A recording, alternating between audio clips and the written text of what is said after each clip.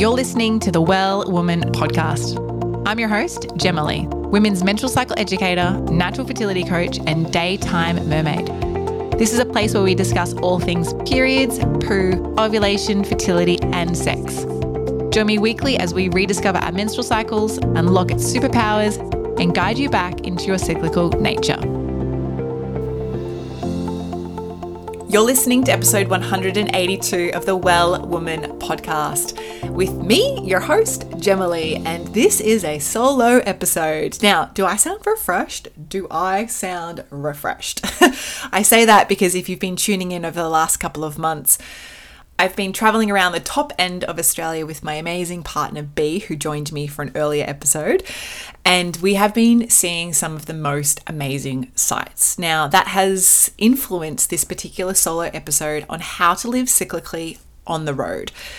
Because, I just spent 95 days literally sleeping in a tent every day, apart from a couple of little days here and there when we stayed in a bed, but mostly in a tent.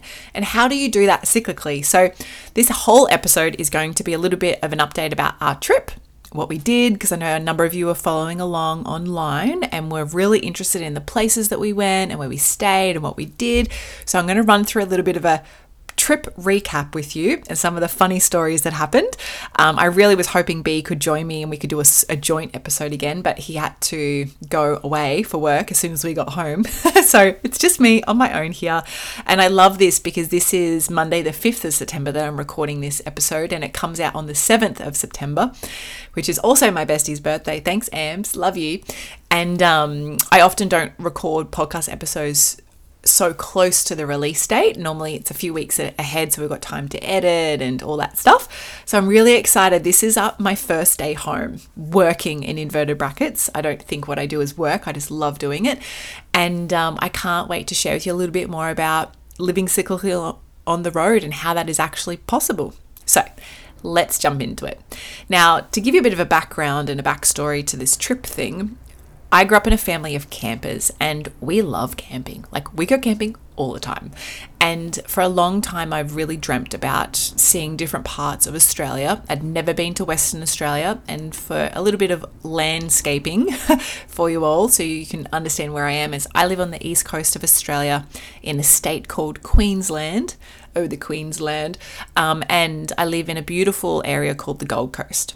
Very tropical, summery, by the beach, and I love that. But there's so many other places in Australia that I had never been to that I was really craving to just experience and explore. And those were the top ends of Australia.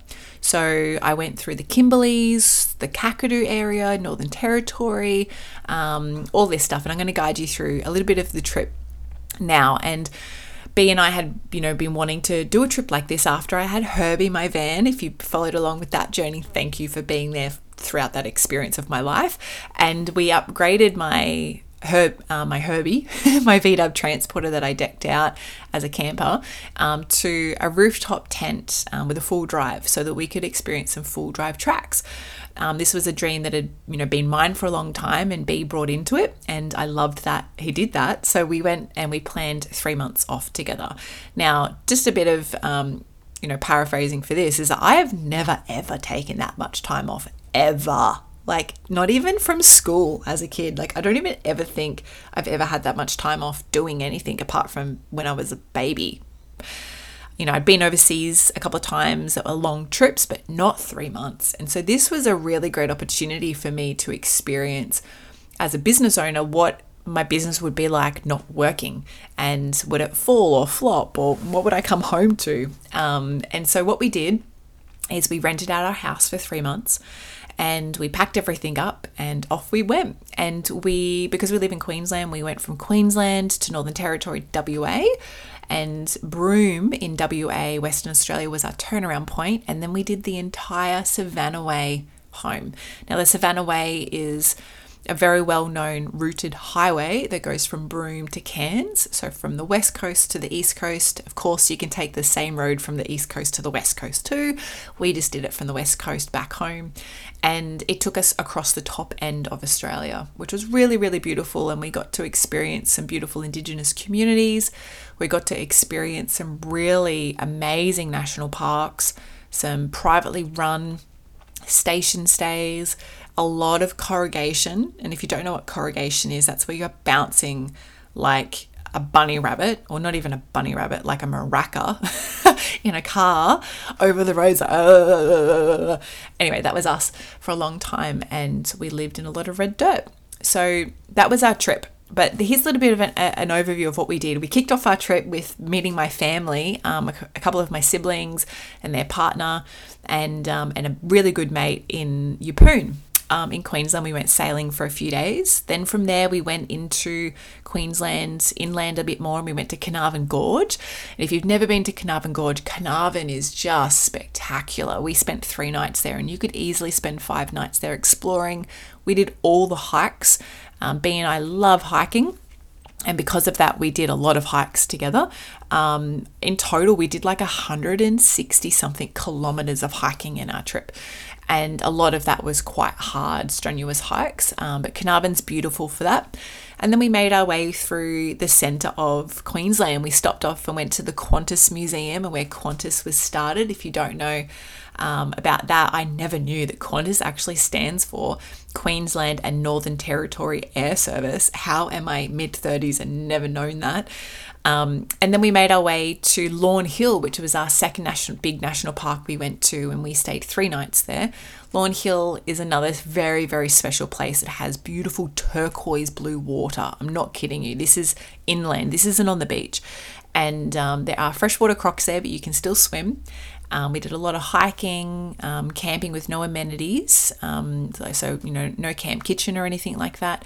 And we did some kayaking through the gorges and experienced more Aboriginal Indigenous rock art, which was really beautiful to be welcomed into their space like that. And from there, we slowly made our journey into Northern Territory. And I say slowly because those roads are long and straight and there is nothing out there but just grass that blows in the wind. And this grass is looks more like grain than green grass, because it's not green, that's for sure. And we then made our way to Katherine, which is a beautiful little, I shouldn't say little, it's quite a big hub in Northern Territory. And we went to the Katherine Gorge, the Nipmuc National Park, and we went to 2 places there which we loved. We then made our way up to Kakadu. Now, if you've never heard of Kakadu, you've got to search Kakadu. It's spelled Kakadu for umbrella. And we spent a whole week in Kakadu hiking and swimming. Now, there wasn't as many swimming spots open as what there normally is, and that's just because of the amount of water that was there, and they have those sites closed until it's safe for hiking and swimming.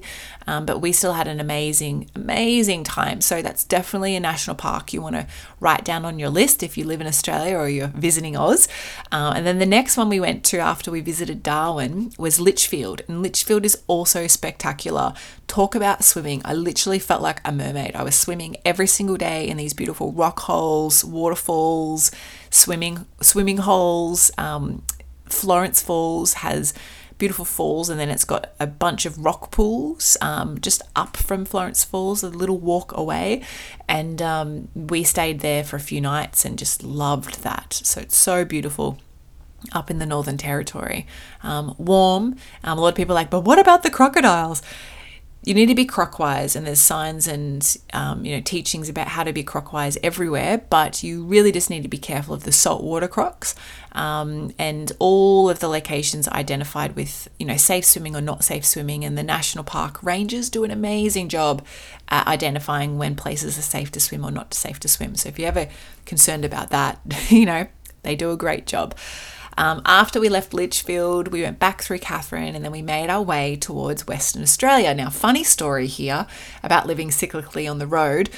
You can't take fresh food into Western Australia. So if you've never travelled into WA before, heads up, if you're driving, you can't take fresh food. So we had no fresh food. We went to Lake Argyle, which is magnificent. It totally blew me away. I was like, big lake, yeah, so what? oh, I don't care. We don't have to go there. And it was stunning. We did this beautiful sunrise hike, and it reminded me a lot of Africa. When I was in Africa, some of the landscape there, it's so beautiful, and Lake Argo was beautiful, but we had no food.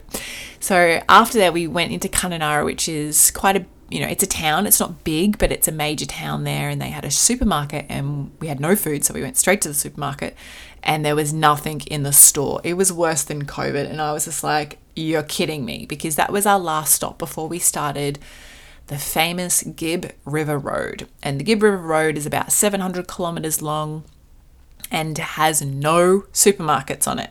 There's a couple of little petrol stations or fuel stations that maybe have a bag of tomatoes, but and maybe some canned non-perishable foods, but that was it. And so I walked into this supermarket in Kununurra, and I was like, oh my God, we are going to die. I'm going to starve 14 days on the Gibb, and I can't see another supermarket for another 16 days. I'm like, what am I going to do? And that's just one of the joys of being on the road. You need to think on your feet and control your emotions, which is what I did. And we waited till the following day when a delivery had arrived of fresh produce, and we went in, and I felt like someone really defending their dance space on the dance floor with their elbows out as I was walking through the fresh produce section, getting all the things that I needed or we needed for our food and our meals. This trip has really taught me a lot about, the graciousness of food and the supply of food, and how I'm very fortunate that where I live, there's always food around, and I never have to be hungry or go hungry. So after this little stop at Kununurra, we went to start the Gibb River, and we went to El Questro, which is an amazing place. We went horse riding, went driving, obviously corrugation, so down dirt roads, and hiking, and we went through this beautiful hike called El Questro Gorge, which is dead set a grade 5. It's marked as a grade 5 hike, but it was hard. You have to wade through chest high water, and I'm tall, I'm 6 foot. It's very high water, and then climb up on these massive boulders that make you feel like you're rock climbing, and I'm not a rock climber. And you walk all the way up, and it's an incline on rocks, and you got to try to find the marker to get this beautiful little crack in the wall where water flows through, and there's a pond at the top, or a swimming hole.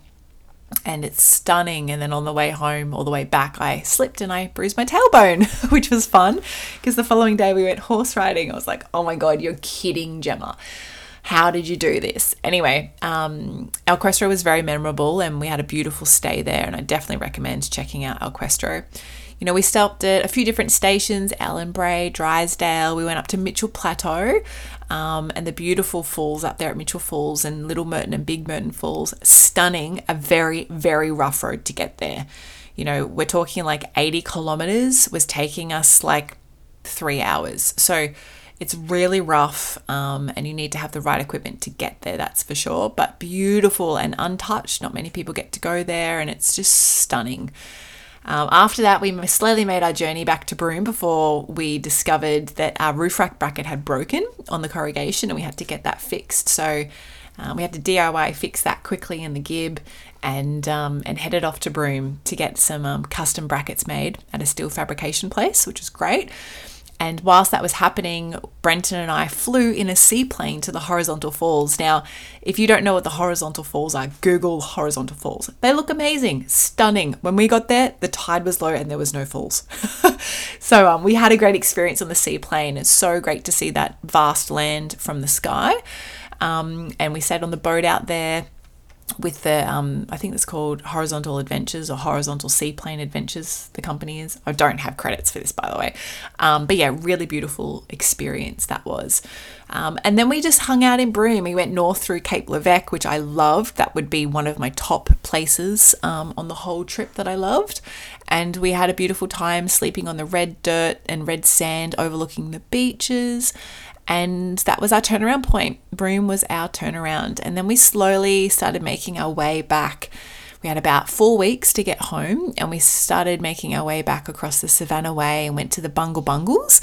Now, Brendan has this thing when we travel, he likes to do all the things. I wouldn't call him an adrenaline junkie, but he loves to do the things.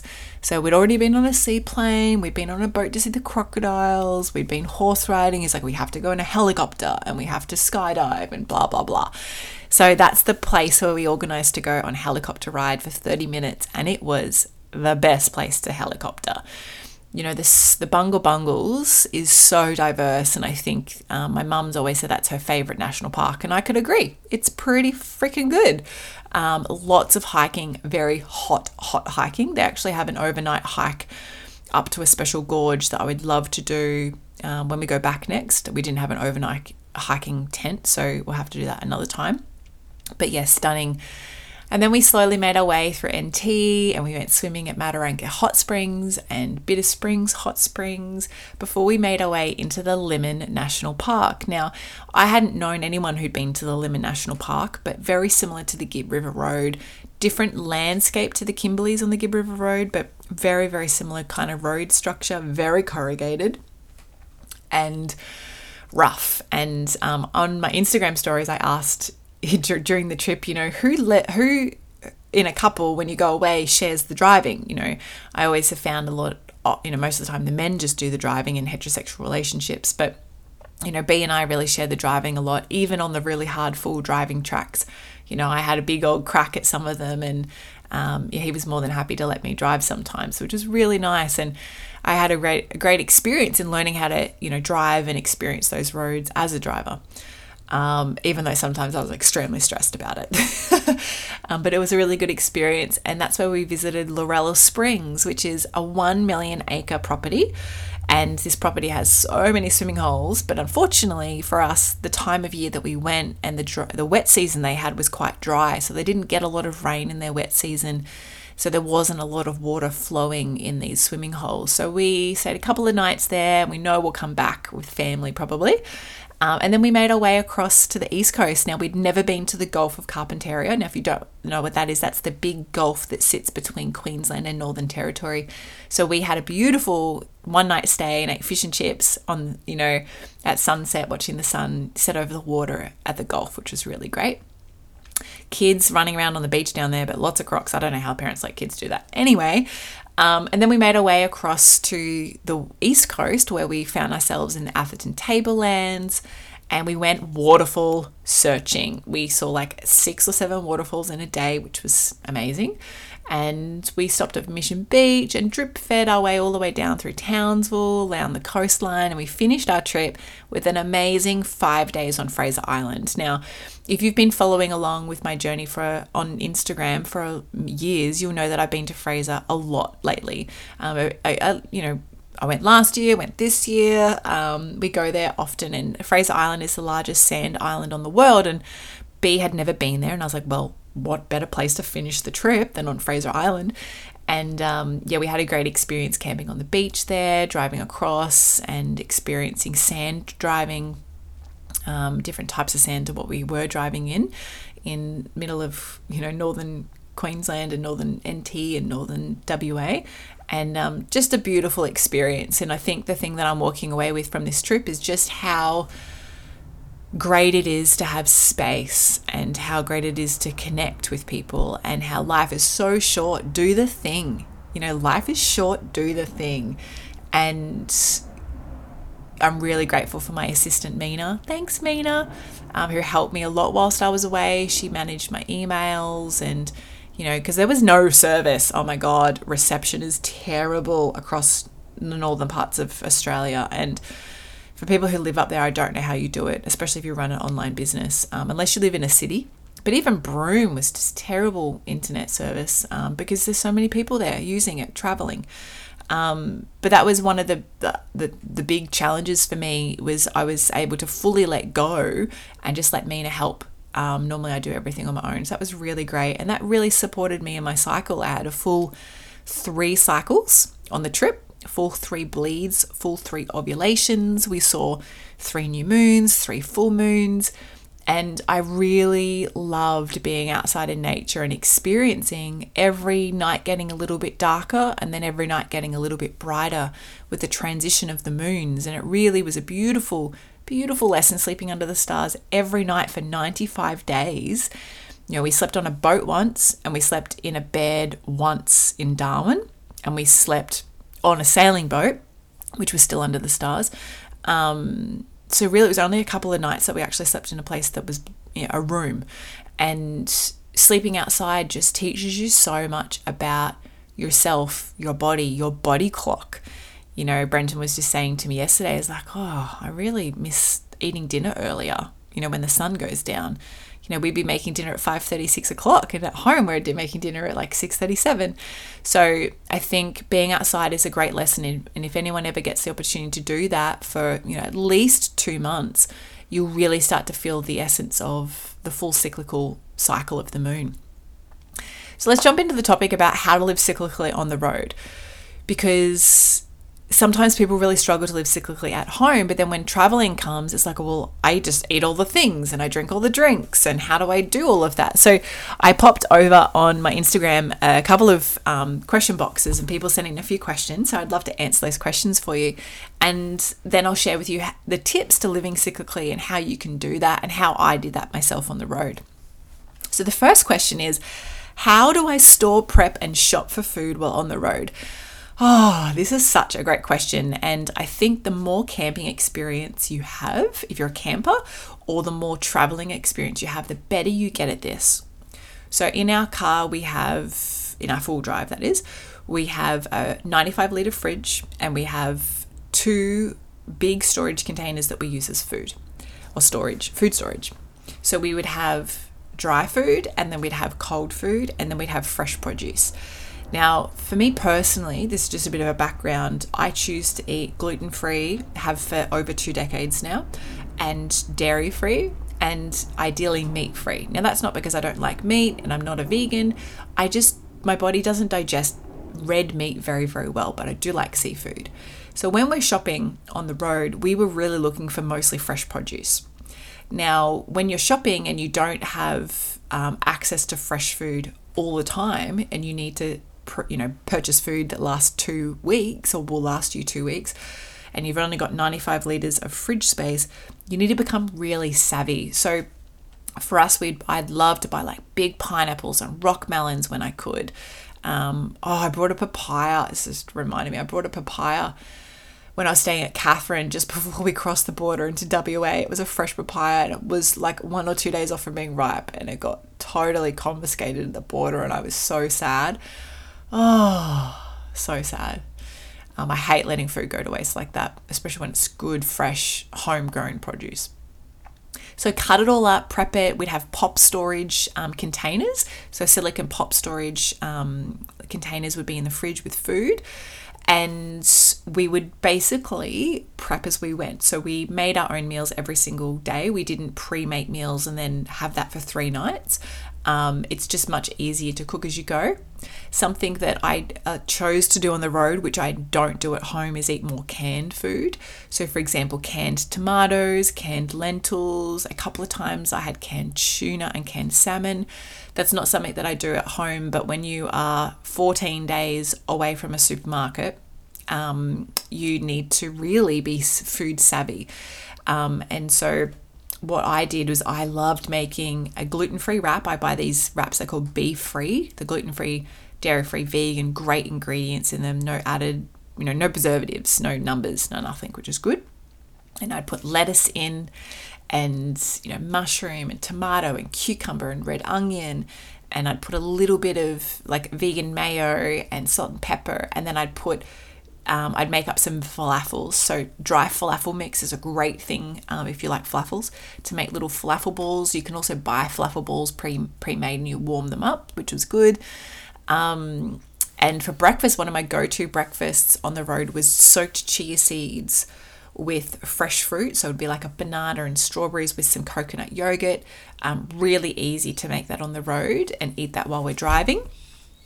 But also when it comes to living cyclically, with food is you need to eat in tune with each phase of your cycle. So the number one thing that's very helpful for living cyclically on the road is to track your cycle. With tracking your cycle, you need to be able to communicate that with the people that you're with. So B always knows where I am in my cycle. Like if I called him up right now and it's like, hey babe, what day of my cycle am I on? He might not be able to tell me the exact day, but he'll be like, oh, you ovulated about, a week ago. So you're probably like a week away from menstruating. So he's pretty clued on without, needing to know the exact day. So he knows what phase I'm in, and that's the most important part. So the people you're with, them knowing what phase of your cycle you're in is important. Are you in inner winter, menstruation, spring, summer, autumn? And then planning your food around where you are in your cycle. So what B and I did is we wrote a whole list, and I had this down from when we did, with our previous road trips. So we have a whole list of meals we like to make on the road. Some of these meals we don't make at home. I actually like to look forward to making these on the road. So I have a whole list of those. And then we just choose which meals suit best in my inner winter when I'm menstruating, which meals are best through my autumn to help me with those hunger cravings or those extra food, requirements that I'm desiring in my inner autumn. So as an example, I loved anyway, making gnocchi. Oh, such a good meal for like your inner autumn, inner winter time. I started to make gnocchi the first day of my menstruation. So whenever my menstruation came, we always had 2 packets of gnocchi ready to go, a bag of mushrooms, and we had a pesto that we would work in. FYI, Woolworths in Australia, their vegan macro dips are actually really good. So we would use that pesto dip as a sauce in the gnocchi. And that was my celebration for the day one of my bleed. And Brenton would always say, oh, can we have the gnocchi tonight? I'm like, no, we're saving that. He's like, oh, that's right, for your bleed. So living cyclically on the road with your food is so important because it gives you something to look forward to. But yeah, nachos, definitely an inner autumn meal for us. We love doing, like B would make he'd cook some meat and we'd have a salad, and I'd do some little roasted or grilled potatoes. We'd make patties like frittatas and have salad. So we did all of the fresh meals we did around springtime, or sometimes if we weren't going to be around a supermarket for like 10 days, we'd have to use that fresh produce first. So sometimes we just have to use that up first, but I always wanted to get fresh lettuce and fresh rocket and spinach, and it wilts. So we always made sure we use those first. So there's a few little tips for you around food. Storage is just so important to make sure that you're storing things really, really well. Lettuces, I would always wrap them in a paper towel so that they wouldn't go all yucky. I lined the fridge with tea towels so that it wouldn't freeze or ruin any of the food produce that was in there, because there was a lot of food in the fridge. Lots of really great tips around food. So I hope that answers your question. Next question was about menstrual cycle. Like, how do you clean your menstrual cup? Do you use a menstrual cup? How do you maintain proper hygiene while on the road? So let's talk about menstruating on the road. Oh gosh, there was a couple of times when I was menstruating in literally the bush, and Brenton had to stop on the side of the road to take my cup out to fill it with water, and I'm squatting, holding toilet paper, holding my cup. I couldn't also hold my bottle, and I didn't want to put it in the red dirt because it just stains everything. So Brenton came with me while we stopped on the side of the road whilst I took my cup out. He handed me my water bottle so I could put some water in it and I could rinse it and plant it, by a tree that was close by, and then I could fully rinse it out and then I could reinsert it. So one of the best things you can do when you're traveling is to use a menstrual cup with reusable underwear and reusable pads. I took all 3 of these with me. Cups are really great and easy to clean. You can soak them and then also boil them in some hot water. I did that a few times. So I could use the cup, and at the end of my bleed, I would just boil it in the water before my next bleed began or was coming close to beginning. I would boil my cup again, ready for use. So that's a great way to maintain proper hygiene there. With my menstrual underwear, every morning, I like sleeping in my menstrual underwear. I would wake up, I'd take off my briefs, I would go to the bathroom, and I would rinse them out. Now, if I didn't have a bathroom, we actually have a water storage tank in our car, which holds about 50 litres or is 50 litres, with a tap on it, with a hose and a tap. So I would use that water to rinse out my undies and, wring them out. and then I would leave them in the sun to dry. So the sun is very antibacterial, like the rays from the sun. So anytime you use period underwear, always dry them in the sun. Don't put them in the dryer. Do not put your undies in the dryer. Put them out in the sun. Even if you live in like freezing weather, put them out in the sun or by a window in the sun. So they're the main ways that I really remained good or was able to keep good hygiene whilst I was traveling on the road. So when you're menstruating, you need to pick something that really benefits you. For example, when you're traveling and you're doing a bush wee and you're menstruating and you need to change your tampon, there's often nowhere to really put your tampon unless you're putting it in the car because you don't want to, waste, like leave waste around and contribute to the rubbish challenge. So pads, reusable pads are great for that, and or cups. I would always use a cup and then period underwear.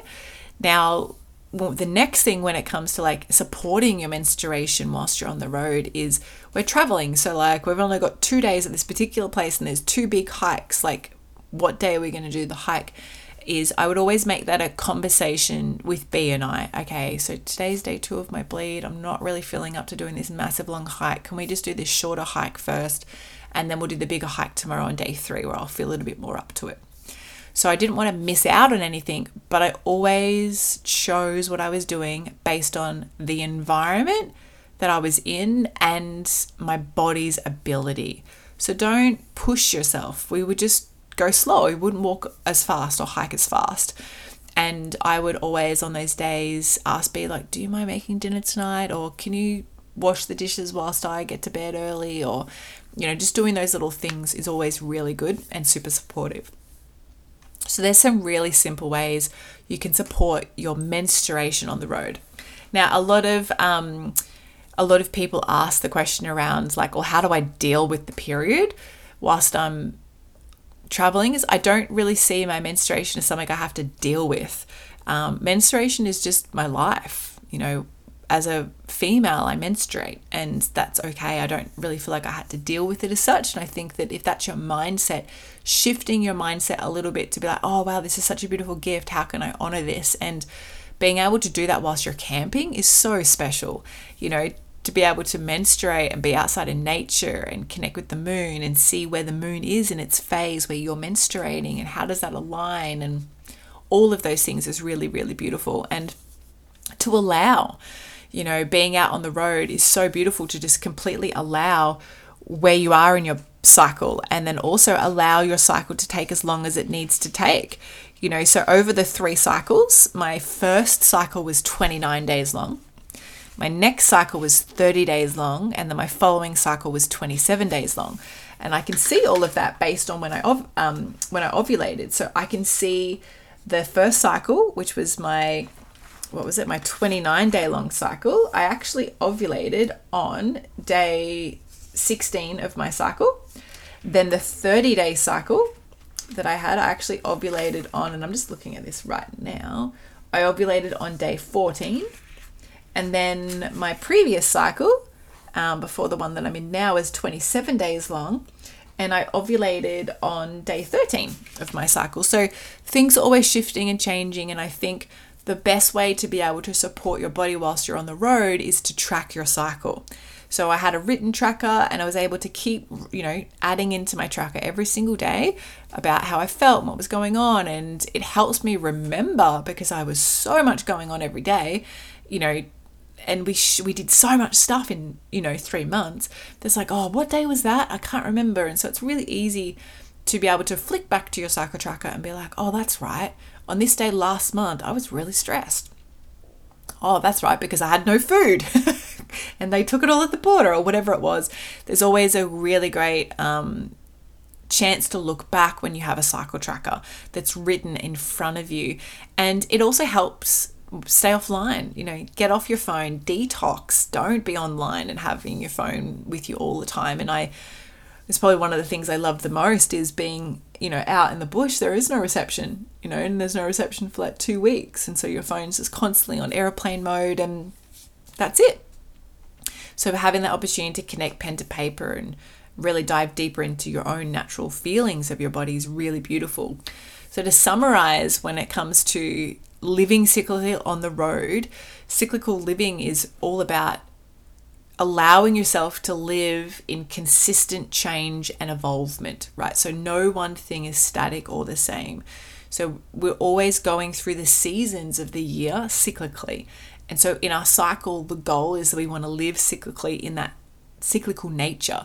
So we move from menstruation to follicular and spring to ovulation and summer to autumn and luteal phase, right back to menstruation again. And we're constantly just evolving through this beautiful birth, life, death, rebirth cycle. So the number one thing that you can do to live cyclically on the road is to eat cyclically. You're already eating anyway, so just eat cyclically. I teach all about how to do that in more depth inside the Well Women Academy. I have cooking classes and recipes and everything on specific foods for each phase of your cycle. So eat cyclically. The next one is your activities. Choose your activities based on where you are in your cycle. So, there was one day Brenton wanted to go. He wanted to go and do this like big, crazy, like rope swing thing. It's called the Grotto, which is just outside of Kununurra, and he wanted to go do this long hike. It's like 100 and something stairs, and then you got it. And I was like, yeah, I could do this today. It's my spring. I'm definitely down for that. But then other days when I didn't feel so confident because I was premenstrual, and I'm like, look, just don't irritate me today because I will punch you in the face. I was able to communicate, look, I'm not up for that today. That's just not for me. So choose your activities based on where you are in your cycle.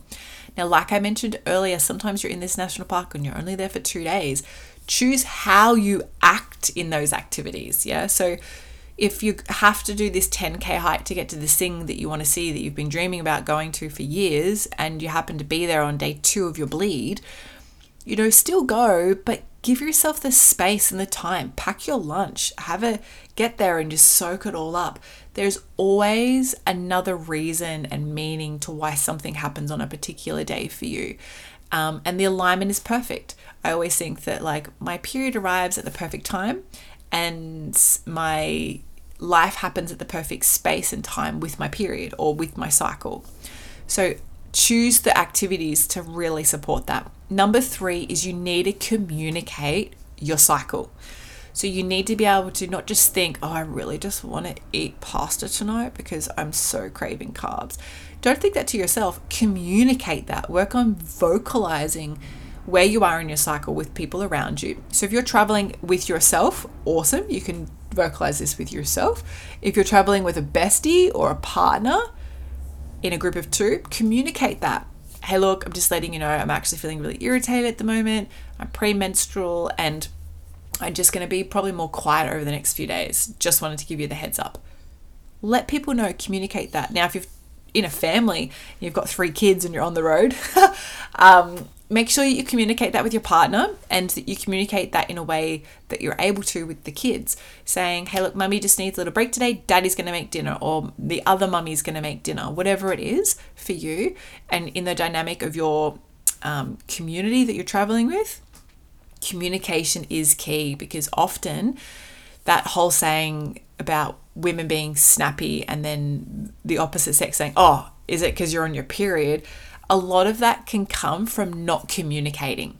So we can alleviate all of that by learning to communicate more and in depth around where we are in our cycle, owning where we are in our cycle, owning our feelings, and then sharing them. So that's number 3 is communication. Number 4 is cycle love. Love your cycle. Embrace different elements of your cycle. Create little cycle rituals. Like, for example, me having gnocchi, pesto, mushroom, olive gnocchi on the first day of my bleed. Brenton always made me my special cacao in my menstrual and pre-menstrual time. I traveled with ceremonial grade cacao. I didn't use it every day, only in those times.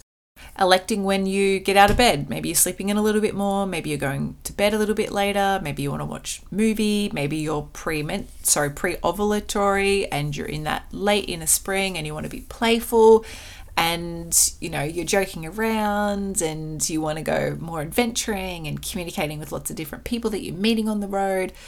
Communicate that and enjoy that little ritual of loving your cycle in that way. There's so many different ways we can love our cycle and tune into the elements of each phase of our cycle. It's just finding what works for you and what you really like to do. And then number 5 is to track together. So tracking your cycle is really important, but then tracking it with the people that you're with. So what that means, the easiest way to start this is by leaving your cycle tracker out. Like B could see my cycle tracker every day. He knew exactly where it was.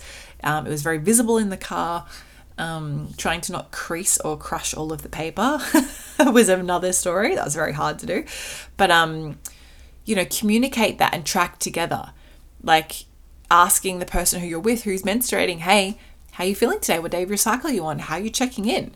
Even though men don't menstruate, they still can live cyclically from day to day, and they have different feelings and emotions too. Track with them. Hey, I'm checking in. How are you feeling today? For 95 days, B and I were in each other's space every single day. And there was only one day that we weren't together.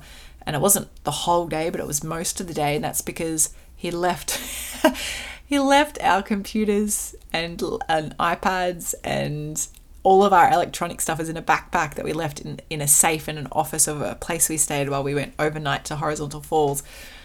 And we didn't realize till we got to our next destination, which was 250 kilometers away. And we were like, maybe we should watch a movie tonight. And I was like, oh shit. We both looked at each other like the iPad. And it was a way away. So we spent that day apart. But every other day we're together in a lot of close confined space in one vehicle, sleeping in one rooftop tent. So it means that, hey, I need to just checking in. How are you doing today? How are you feeling today? I can see something's up. What's going on with you right now? Checking in and tracking together is so important, and that actually forms a closer, tight-knit relationship. And if you start asking those questions, those people may very well start asking those questions back to you, and that can be super supportive for you and your body and your cycle. So that's it. That's a cap on how to live cyclically on the road. So the 5 little steps were: eat cyclically, so eat in tune with each phase of your cycle. Choose activities. Number 2, choose activities that support where you are and support your body. Number 3 is communicate. Communicate, own and vocalize where you are in your cycle, how you're feeling, how you're checking in, and share that with those around you. Number 4 is cycle love, like tapping into the things that you love in each area and stage of your cycle and doing those more. And number 5 is tracking together. You take responsibility for tracking and then bring that tracking into the dynamic of the people that you're with so that we can openly experience and communicate with everyone together. So that's it. Thank you so much for tuning in for this episode. Next week, we jump right back into guest episodes on the podcast, and we're kicking it off with episode 183, IUDs, What You Need to Know, with the beautiful Chloe Skrlak. So I'll see you next week. Thank you so much for tuning into every episode of the Well Woman podcast. For everything we mentioned in today's episode, you can find this in the show notes over at wellsome.com/podcast. If this episode excited you, please hit follow on Spotify, which means all of my episodes will pop up in your feed weekly so you never miss a weekly drop. I'd love you to leave a review on Apple Podcasts too. Love this episode? Come and follow me over on Instagram at wellsome_Gemily. Say hi and share what you've taken away from this episode with me. Now, is there a bestie, sister, or a friend who you know who might be fed up, frustrated, and confused with their cycles? Are they ready to join you in awakening their cyclical essence too? Well, take a screenshot of this podcast episode, share it on your socials, email it, text it, or any way you need to get it to them. So together we can all live in flow, harmony, and balance with our cycles. Now, until next time, beautiful, get connected, listen to your body, and remember, body confidence all begins with living in tune with your menstrual cycle.